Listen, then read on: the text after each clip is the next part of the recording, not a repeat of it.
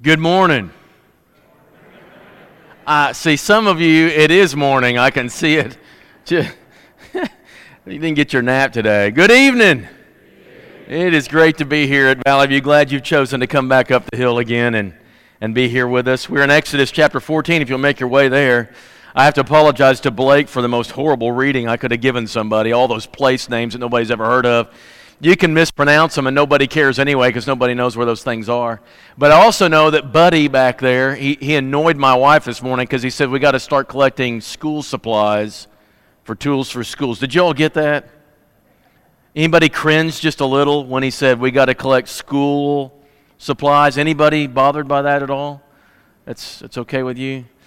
Anybody not want to think about school a little longer? Anybody? Yeah, that's kind of what I was thinking.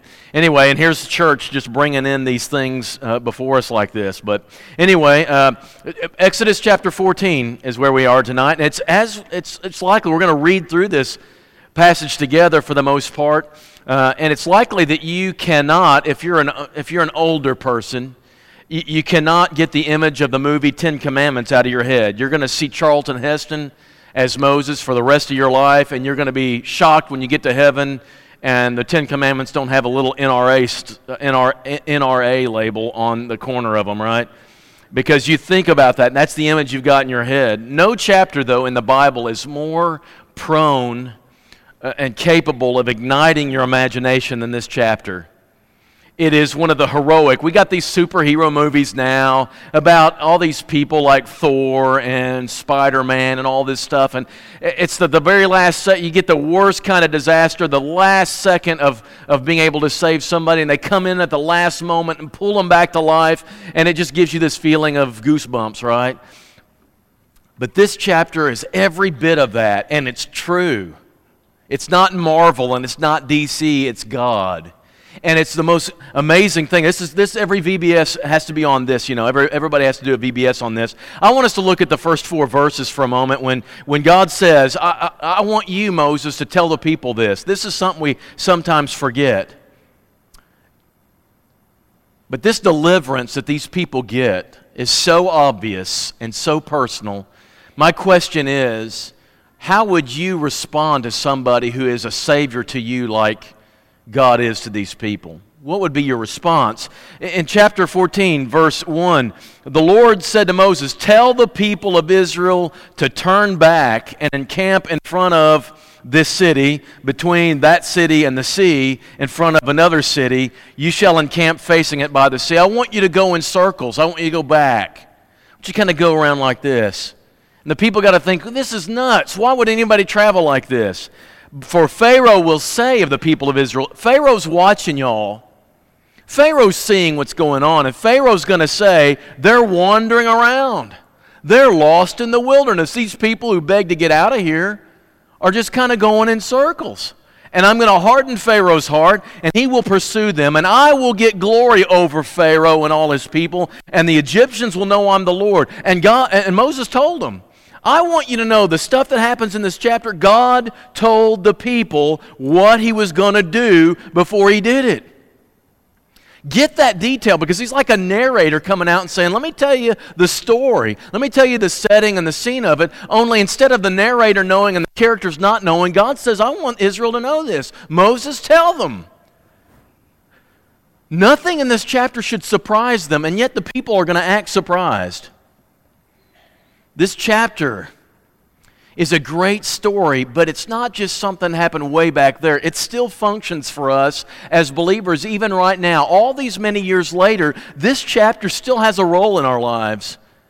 It's not a story to smile at and wonder and then return to our lives with no connection at all, as if it has no bearing at all. There's a lot of uses we're to make of this story. So notice in these first 4 verses, God sets this stuff up and he says, first of all, I'm wanting you to go on a crazy route. I want you to look like you're just lost completely. It doesn't take me a lot to imagine what that's like, because I spend a lot of my time that way. If I travel or whatever, I'm lost a lot. And so he says, I want you guys to know I'm putting you kind of going in circles. And it's my way of kind of inciting Pharaoh. I'm picking a fight with Pharaoh. I want you to know he's going to come back after you. This story's not done yet. It should have been, the 10 plagues should have been enough, but you know what? I'm gonna get a little more out of them. I'm gonna draw this story out a little more, and so make you wander around looking lost. Pharaoh's gonna come back after you, and I'm gonna get my glory out of him. I'm gonna use him a little bit more, God says. Now, I know it's true that God doesn't provide a lot of specific details in this overview of the first 4 verses. But they have no excuse for acting hysterical when this stuff actually happens. God prepares them for the insanity that's about to ensue. And I'm wondering, how many times does God tell us in His Word as believers in the New Testament that life is sometimes, guys, going to be troublesome? Does God ever say to us, it's going to be a problem-free life, and you should expect that when you become a Christian and you bow your knee to the Lord and you immersed in the waters of baptism, you'll never have another trouble in your life. You'll never have any kind of skirmishes or hiccups go wrong in your life. Does God ever say that? Does He ever say that? The answer is no. In this life you will have tribulations, but be of good cheer. I've overcome the world. God tells us very clearly in Scripture, and He's honest with us. He doesn't give us a bad sale here. He doesn't promise more than He delivers. God says, hey, even after your Christian life, even after you join me in walking through life, I want you to know you're going to have troubles, and I'm going to be with you through every single one of them. James is so emphatic, he says, count it joy, my brothers, when you face trials of many kinds. I want you to know it's going to happen. Every kind of trial you can imagine is going to come on you. And when you see it coming, I want you to joyfully prepare for it. That sounds psychotic. But what we know is what they found out. That when life gets the most hectic, God gets the most obvious. And God develops you and deepens you and matures you more in those moments. And so a New Testament believer knows when the trouble comes, I'm going to brace myself. It's not going to be pleasant, but I'm going to prepare myself for what God's going to do in me. We're supposed to face it that way. The people of Israel make camp beside the sea. All the king's horses and all the king's men start coming to them, right? They could see Pharaoh coming from a distance. So when the king of Egypt was told the people had fled, it's like he had this brain freeze. The people are gone. What? Yeah, you sent them away. I mean, why is this surprising to you? I think Pharaoh thought they would be gone for 3 days and come back. But that doesn't matter. When Pharaoh was told that the people had fled, the mind of Pharaoh and his servants was changed toward the people. Verse 5, and they said, what is this we've done? We've let Israel go from serving us. We've lost our free help. The economy is going to sink. So he made ready his chariot and took his army with him and took 600 chosen chariots and all the other chariots of Egypt and his officers over all of them. And the Lord hardened Pharaoh's heart. All he did, I think, was pick a fight. It's called exasperating him. He made the people look like lost, easy target out there in the wilderness, and Pharaoh just couldn't help himself, and God knew it. And he pursued the people of Israel, while the people of Israel were going out defiantly. The Egyptians pursued them, and all Pharaoh's horses and all Pharaoh's chariots and his horsemen and his army overtook them and camped by the sea. And when Pharaoh drew near, the people of Israel lifted up their eyes, and behold, the Egyptians were marching after them, and they feared greatly. And the people of Israel, what'd they do? Say it. Cried out. Here they start. Whiny baby, start crying. It's the first thing people do when things get a little uncomfortable. We start whining and crying and griping and complaining and grumbling. God had already told them what was going to happen. Is it because there are no graves in Egypt that you've taken us out here to die? Were there not enough graveyards? What have you done to bring us out here? Isn't this what we told you? Just leave us alone. Let us, serve out our time in Egypt. And so the people start complaining. Moses said to the people, and if you have a memory verse for every book in Scripture, this should be your memory verse for the book of Exodus. Exodus 14, 13, and 14. Fear not, stand firm, see the salvation of the Lord, which He will work for you today. The Egyptians whom you see today, you will never see again. The Lord will fight for you. You have only to be silent. Now that sounds pleasant, but what Moses is really saying is, what you need to do is shut your mouth. You need to quit your grumbling. God's going to take care of you in this.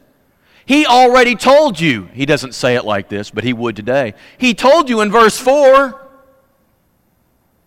God's already told you what he's going to do, and you're still grumbling and complaining. The Lord said to Moses, "Why do you cry to me?" That's weird because Moses didn't. But he's counting Moses as the people. Tell the people of Israel to go forward. And he tells Moses what to do. I want you to lift up your staff, and I want you to stretch out your hand, and you know what happens. I'm going to tell the story from here. Moses stands there. He lifts up his hands with the rod of God in his hands. There's a strong east wind that starts blowing, and it blows in a strong direction. It blows into the water, and it heaps up the water as a wall on both sides.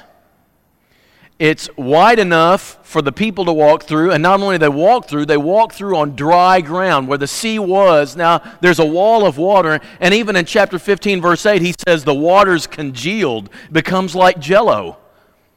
That's a cool thought. Now, I have my imagination run wild with me about what this wall looked like. Were there fish staring at them like, "What are you doing down here?" I would think so. There's all sorts of weird things about this, and the people are just mesmerized and like, "What do we do?" And God has to tell them, "Oh, walk, will you? Will you walk through here? You're supposed to walk through dry ground." In between the Egyptians and the Israelites is this cloud that for God's people, it lights up the night, because this is between 2 in the morning and dawn. So we're talking about really deep night now. And while the wall is piled up, the water is piled up as a wall, and that east wind is blowing, and the waters are congealing, and they're walking through, and it's 2 o'clock in the morning. It's bright as day because the light of God, the fire of God, is lighting up the Egyptians, is the Israelites, but the Egyptians are in a cloud of darkness. So it's day and night going across the ocean, the sea, like this. How interesting is that? Now, here's the thing. If I were watching this, I would go, I don't see God here. There's a cloud, there's an east wind, there's a wall of water, and there's dry ground they're walking through, but I don't see God here. Because God works an amazing wonder here, but he does it through natural means. He produces an amazing experience, but it's not obviously God. Except for the fact you got Moses standing here doing this, and there's got to be some correlation between him doing this and the sea doing this. And so I've seen The Far Side. Have you seen The Far Side? Moses, when he gets up in the morning and he wants to part his hair, he just goes like this in the mirror. Have you seen that? And there it is, and there's his parting hair. There's all sorts of neat little things you can do with this, but what an amazing scene is this. And the Egyptians decide, hey, they're doing it. We're going to do it too. And so as the Egyptians start going into the seabed, it's no longer dry. Their chariot wheels get clogged in the mud, and they get mired, and they'll fall off, and they get stuck, and they can't go any further. And the Egyptians, it says, have this chaotic confusion that overtakes them, and they're just overwhelmed by how difficult it is as they get in the middle. And so at dawn, it says when the daylight comes, the Israelites are now safely on the other side. The Egyptians are still in the middle of the sea. Moses does his thing in reverse now, and he kind of closes it up, and the water returns to where it was, and all the Egyptians are drowned in the midst of the sea. And what a melee and confusion that was. And what you see is all sorts of Egyptian things floating on the Red Sea, and Egyptian bodies floating up on shore. It's an amazing thing. God waited till daylight so that all the Israelites could see this with clarity of day, because they needed to see it. That's the story of Scripture. That's the story the church needs to stick with, and I believe this happened. I believe it happened on the stage of history, and there's some people want to say, well, it's just kind of a mythical story with a spiritual, legendary message from it. I don't buy that at all. I can't, because that's what it's recorded as Scripture, and we're going to see in a minute that the Israelites for years and years look back on this as one of the primary reasons to give faith in God in the first place. But God had a purpose for what he was doing. He picked this fight. He's the one who trapped the Egyptians. He's the one who incited them to come in the first place because he was going to get his last bit of glory out of them. Look at verse 4. We're going to read it again. I will harden Pharaoh's heart. He will pursue you, and I will get glory over Pharaoh and all his hosts. And the Egyptians will know. They should have known already. They've had 10 shots before. Then verse 18. And the Egyptians shall know that I am the Lord when I've gotten glory over Pharaoh and his chariots and his horsemen. He's doing this to emphatically say to the Egyptians, you are no match for the God of heaven. But he's also doing it for the Israelites. If you look at verse 25, the Egyptians themselves say this. It clogged their chariots so that they drove heavily. And the Egyptians said, let's get out of here before Israel, for the Lord fights for them against the Egyptians. Did they really need this last illustration to know that? Apparently. And it sunk in. Yet it sunk in. Okay, I thought it was funny. Then verse 30. Thus the Lord saved Israel that day from the hand of the Egyptians. Israel saw the Egyptians dead on the seashore. Israel saw the great power that the Lord used against the Egyptians. So the people feared the Lord. Finally, they feared the Lord. They believed in the Lord and in his servant Moses. Finally, it takes this kind of scene to engender the kind of faith that God deserved all along. He was defining who he is. He was showing what he can do. And what we learn is that God is more powerful than any natural forces, any powerful armies. Already learned in the plagues, but learned with underlining and all caps and italics with the Red Sea parting. If you're going to take Scripture and you're going to try to prove the nature of our God and what he does for his people, and you pick the top 5 things in all of Scripture, this chapter has to be one of them. And even for us New Testament Christians, this story captures our imagination. We believe the God that we serve this morning, the God we worship this morning, was the same God who did all this. Same exact God. And you gather here on a Sunday night, it's that God who's here, and we're serving him. And we believe he worked this way. And we believe today that when trouble comes into our lives, there's no greater place to be than within the will of this God, trusting him to bring us out of our dilemmas too. It would have been so impressive in actual time to have seen this. And it's one of the top 5 scenes in heaven that I'm going to say to God, do you have an HD video to show me this? I want to see this happen. I want to see the real Moses. I want to see the real thing happen. Maybe even go back in a time machine and look at it. I don't know how we'll do that. But we are looking back at it from New Testament believers back through the Old Testament and looking at it in reverse.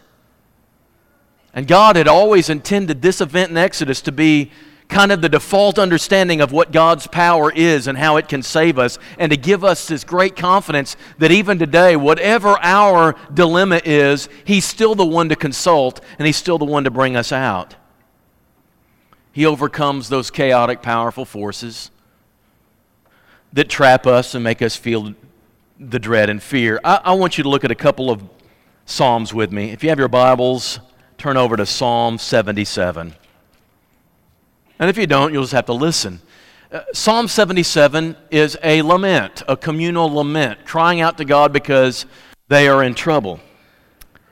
And he knows God hears. The day of trouble has come, and the psalmist and the whole community who are in this trouble are crying out to God. And I want you to read that with me in the first few verses. I cry aloud to God, Psalm 77.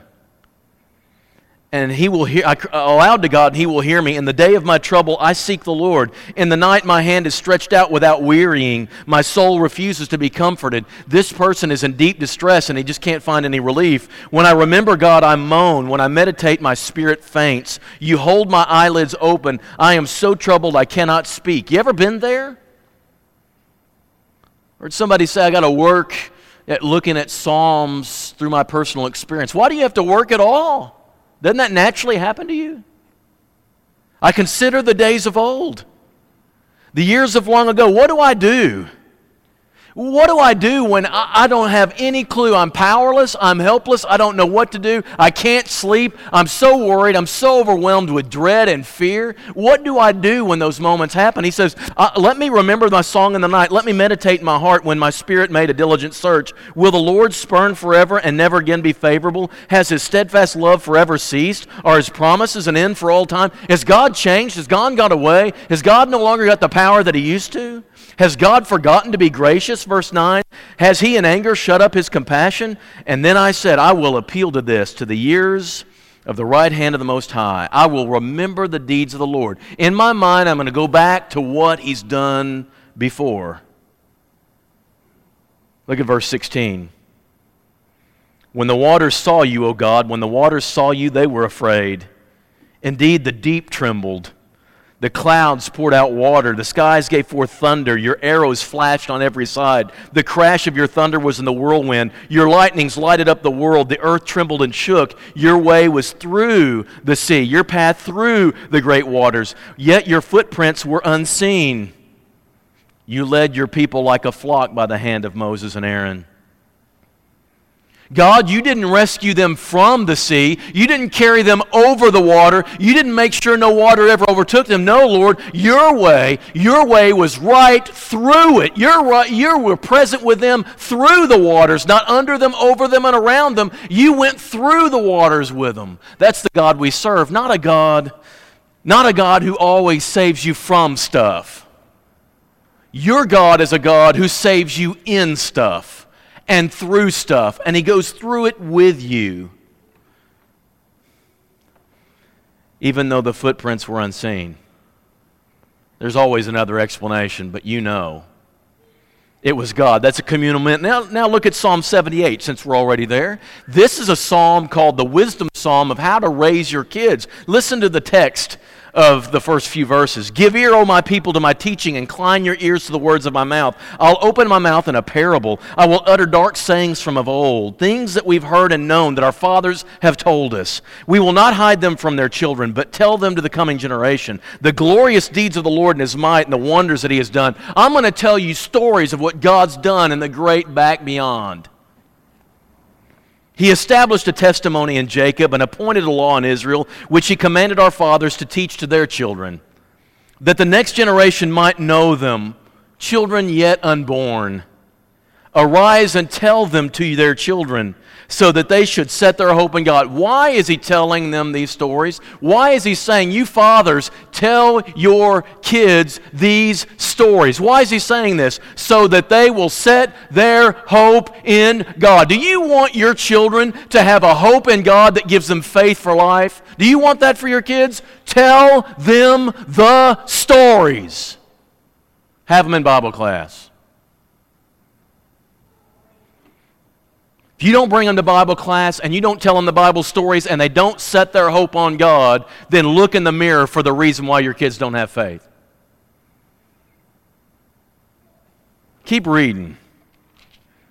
And not forget the works of God, but keep His commandments, that they should not be like their fathers, a stubborn and rebellious generation, a generation whose heart was not steadfast, whose spirit was not faithful to God. Tell the stories that they hope in God and their faith is rooted in who God is. It's as simple as telling kids the stories. Now, before we're done, look at verse 9.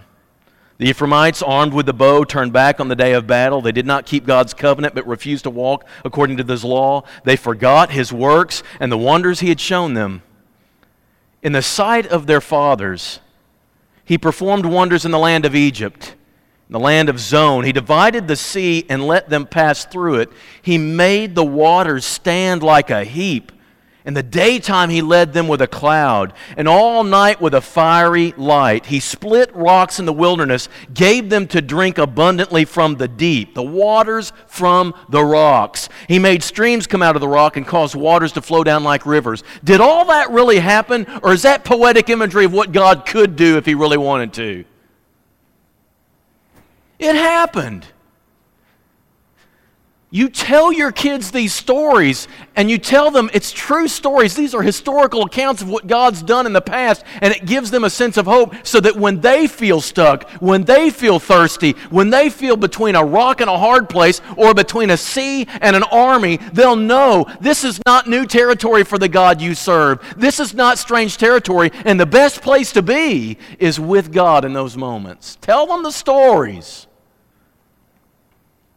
It's what we do when we're lamenting. We look back on those stories and we remember this is why we trust God. And it's what we do when we're raising the next generation. And then if you'll just look at for a second, Psalm 136. We're not going to read this whole thing, and I'm hoping you can take one look at it and see what the main point of this song is.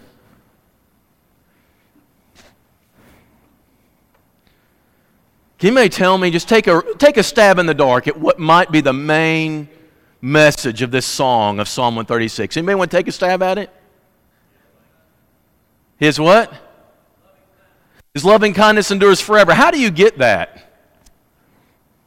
Is it because it's repeated 3,855 times? It could be. It's the chorus. There's a very, very short verses, and then this chorus keeps be repeating. But I want you to notice, how do we know God's steadfast love endures forever? And he gives all these illustrations.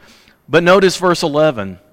Verse 10, to him who struck down the firstborn of Egypt and brought Israel out from among them. Verse 11. Verse 12, with a strong hand and outstretched arm, to him who divided the Red Sea in two. That's the God we serve. And while you didn't see it and I didn't experience it firsthand, I believe it happened. I believe it happened for my forefathers. I believe it happened for yours. And I believe that same God is still there for when you have this experience. That's what we're supposed to learn. And this image further from this story is the fact of the sea.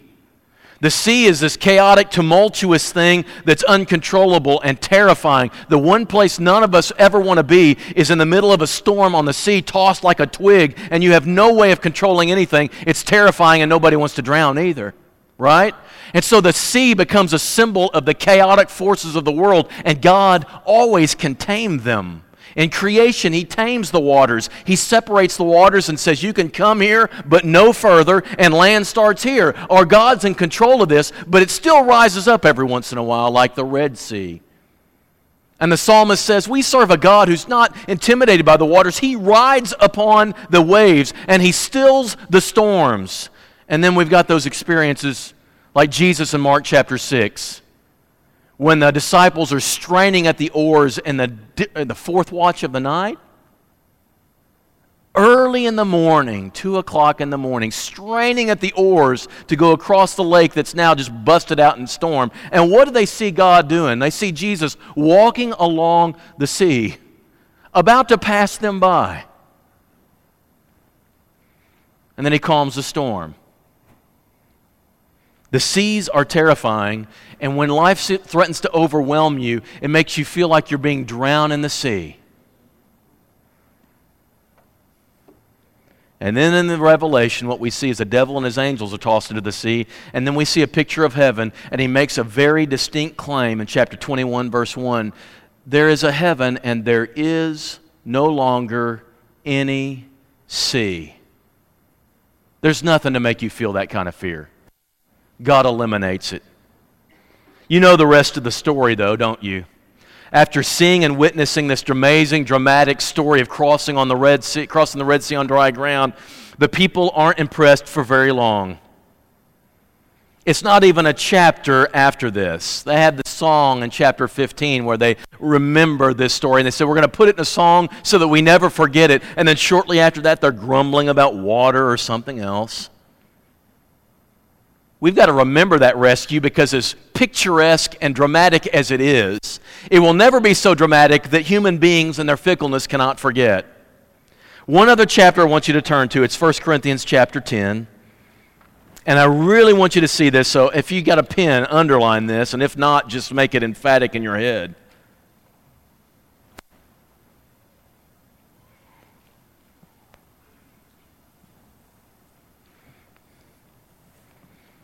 Just because you've experienced a great deliverance from God doesn't mean that you won't ever forget it and leave it behind. That's the moral of the story. 1 Corinthians chapter 10, "For I do not want you to be unaware, brothers, that our fathers were all under the cloud. All passed through the sea. They were baptized into Moses in the cloud and the sea." That's interesting, isn't it? They experienced a baptism much like you did, Paul says to the Corinthians. You guys boast about this. You guys boast that, hey, we've been baptized and we observe the Lord's Supper every first day of the week. I don't know if many of you boast about this, but if that's your boast, that's a great thing. But it's not enough. Your forefathers were baptized in the sea. Their crossing the Red Sea was a baptism for them. What's the comparison? Well, for one thing, they were in the water. Well, not exactly in the water, but they passed through the water. They were immersed in a weird sort of way. And when they got through it, every evidence of their old life was washed away. When they saw the bodies of the Egyptians washing up on shore, they knew their past would never haunt them again. Baptism cuts you off from the guilt of the past. That old life is now dead and gone. It cannot haunt you anymore. And not only that, but it promises you a life where God will lead you if you will follow Him. You can still turn away, but He's going to give you that cloud, and He's going to give you that pillar of fire, and He's going to guide them through the wilderness. God gives us His Holy Spirit after the baptism that guides us in our lives. They've been baptized just like we were, and yet how many of them, I want you to hold up your hand and give me a number. How many of those people who witnessed that actually got to the promised land? 2. Unless it was wee little kids, maybe. After witnessing that, how could anything keep you from having faith in your God? I don't know. They grumble and complain immediately. But he says they've been baptized into the sea, right? They all ate the same spiritual food. They had a communion. They had the little wafer too. They don't call it communion or unleavened bread. They call it manna, and then they had water from a rock, which is God-provided liquid, right? And they observed the Lord's Supper too. Notice what he says. They had the same spiritual drink. They drank from the spiritual rock that followed them, and the rock was Christ. And yet, nevertheless, many of them God was not pleased with, and they were thrown in the wilderness, overthrown in the wilderness. These things took place as an example for us that we might not desire evil as they did. The message of this story, too, is this. We are in the same place Israel was. When we are baptized, we experience the deliverance of God's favor. We have a Savior who comes in and rescues us from our lost slavery to sin. But we're not yet to the promised land in heaven yet. We are where Israel is. We've experienced our baptism. We're experiencing communion to keep us strong through the wilderness years. But we haven't made it to the promised land yet. And we have the great joy of knowing we're right with God. And He's atoned for our sins. And He is guiding us. But there's a great danger that in this wilderness time that you will forget your salvation. You will turn away from the God who saved you and no longer be mesmerized by His love for you. How many of you are still mesmerized by the fact you have a God who loved you so much He gave up His only Son for you? That is the gospel that we remember this morning, and that must forever prick our hearts. Not just once when we say, what must we do? But for the rest of our lives as we say, God, we want to please You and desire to follow You as our Lord all our lives. That must, because when it wears off, we'll be like the Israelites in the wilderness. Luke chapter 9 has this amazing scene of Jesus inviting 3 of the apostles up for a closer look, and they go up on top of a mountain, and Jesus is transfigured before them. Dazzling white. Mark says, whiter than anyone in the world could bleach something. He's like glowing, and there appear with Him 2 people. Who are they? Moses and Elijah, and they have a conversation. Only Luke records the content of this conversation. Does anybody remember what their conversation is about on the Mount of Transfiguration? The deliverance that was soon to happen in Jerusalem. But the word for deliverance in the Greek is the word exodus. They're talking about the Exodus.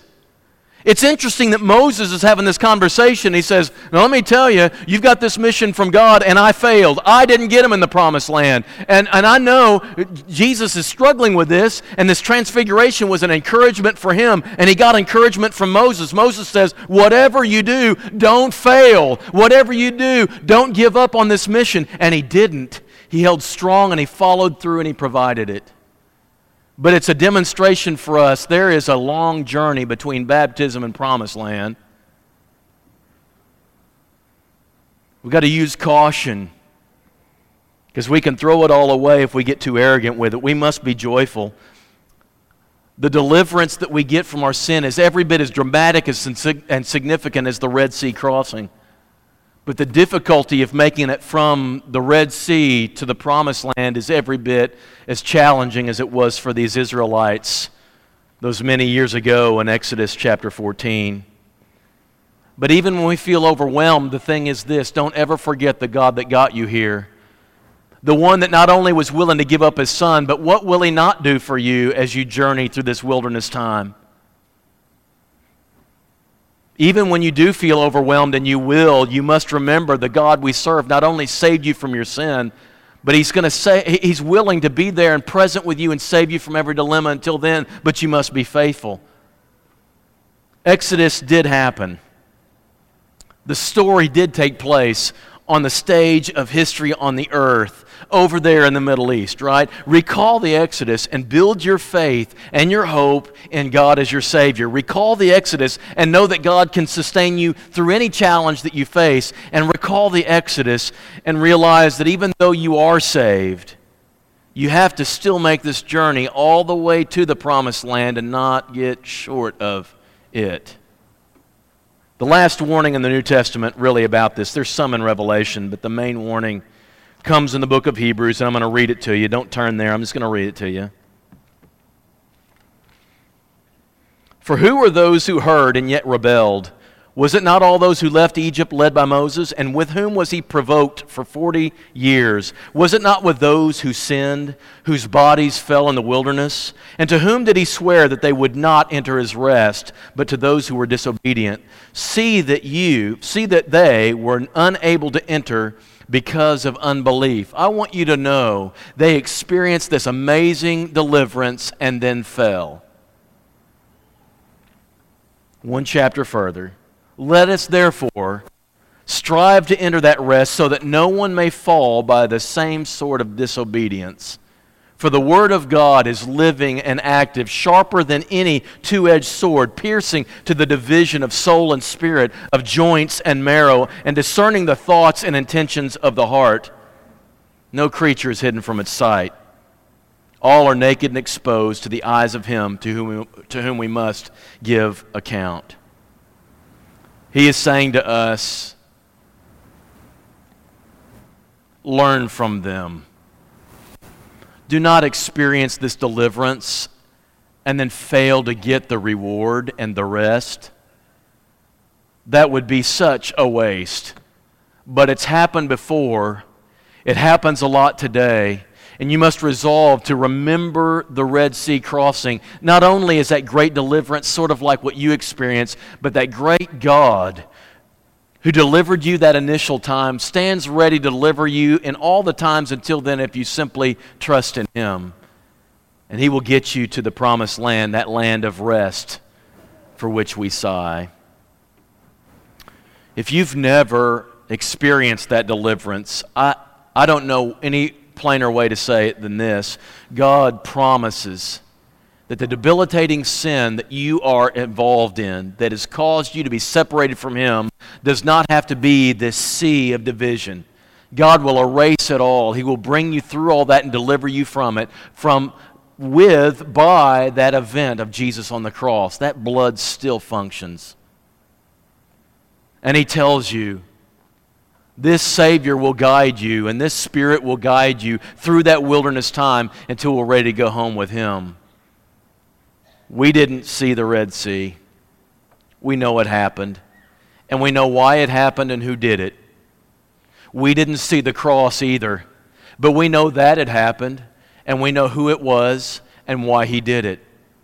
And when we trust that God in both of those accounts, but especially for us, when we trust Him through that cross, He delivers us from our sin, and we praise Him for the rest of our lives, and we trust Him through Jesus to continue to be with us through everything that we face in this life. We can even count it joy because we'll draw closer in all of these circumstances. And one of these days, There's a land of rest we're going to get to.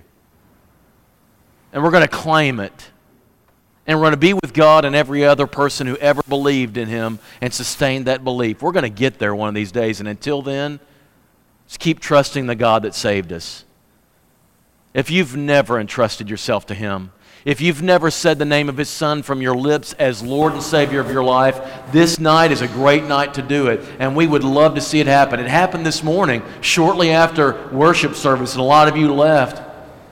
We got to witness it right here this time. Last week it was in a pool. We'd love to see it again. But regardless, everyone who's named the name of Jesus, we've got another week in front of us to be faithful. Trust Him for that week and every week until then. If you need to respond, I promise you this: the God who led the Israelites through the Red Sea and the God who sent His Son to die for you and me is here right now at this very minute pleading with you to let Him save you too. Why in the world won't you let Him as we stand and as we sing?